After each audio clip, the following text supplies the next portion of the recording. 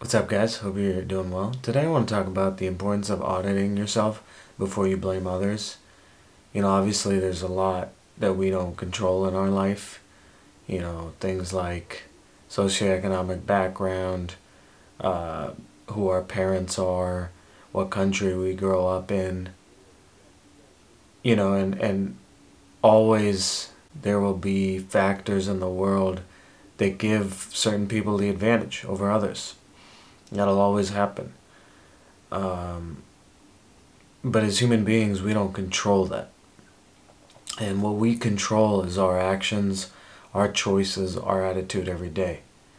And I think it's important to, hold yourself accountable to what do those controllables say about you, right? And so I guess my thesis is, in my opinion, through your actions and the environment you create, who you surround yourself with, you accept what you're getting in a lot of cases.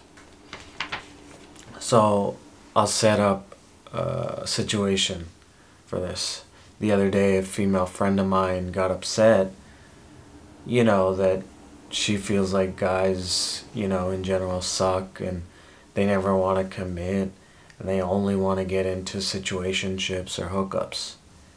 And, obviously that is certainly true for a certain portion of the male population in their 20s.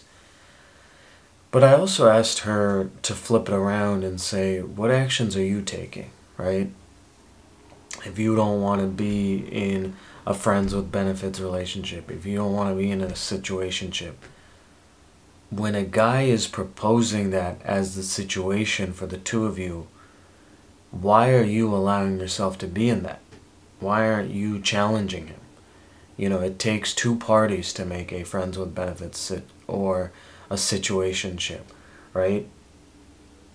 Your actions need to agree for there to be a friends with benefits situation.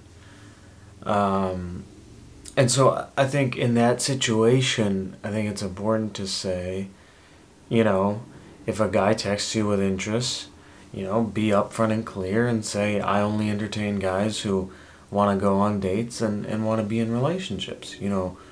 Hold a higher standard for the people that you interact with.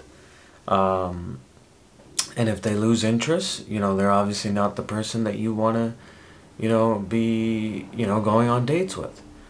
I also think, beyond your own actions, it's important to think about the environment you're surrounding yourself with, right? If the only form of meeting people is on the weekends when you're drunk at a bar or a club, maybe you need to also create other social opportunities.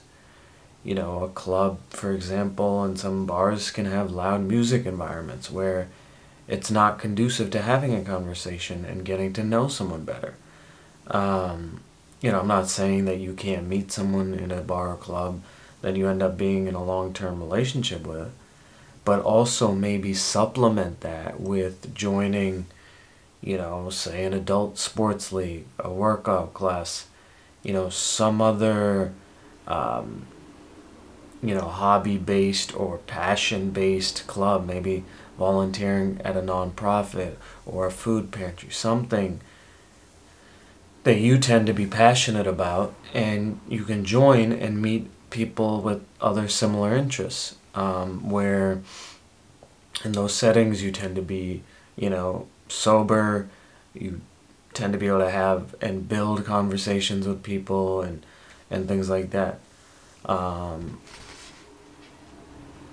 I think as I end, obviously we don't control a lot in terms of our life circumstances, but I think my point is, before you blame others for the situation you're in, what are your actions and choices, and what's the environment you're surrounding yourself with?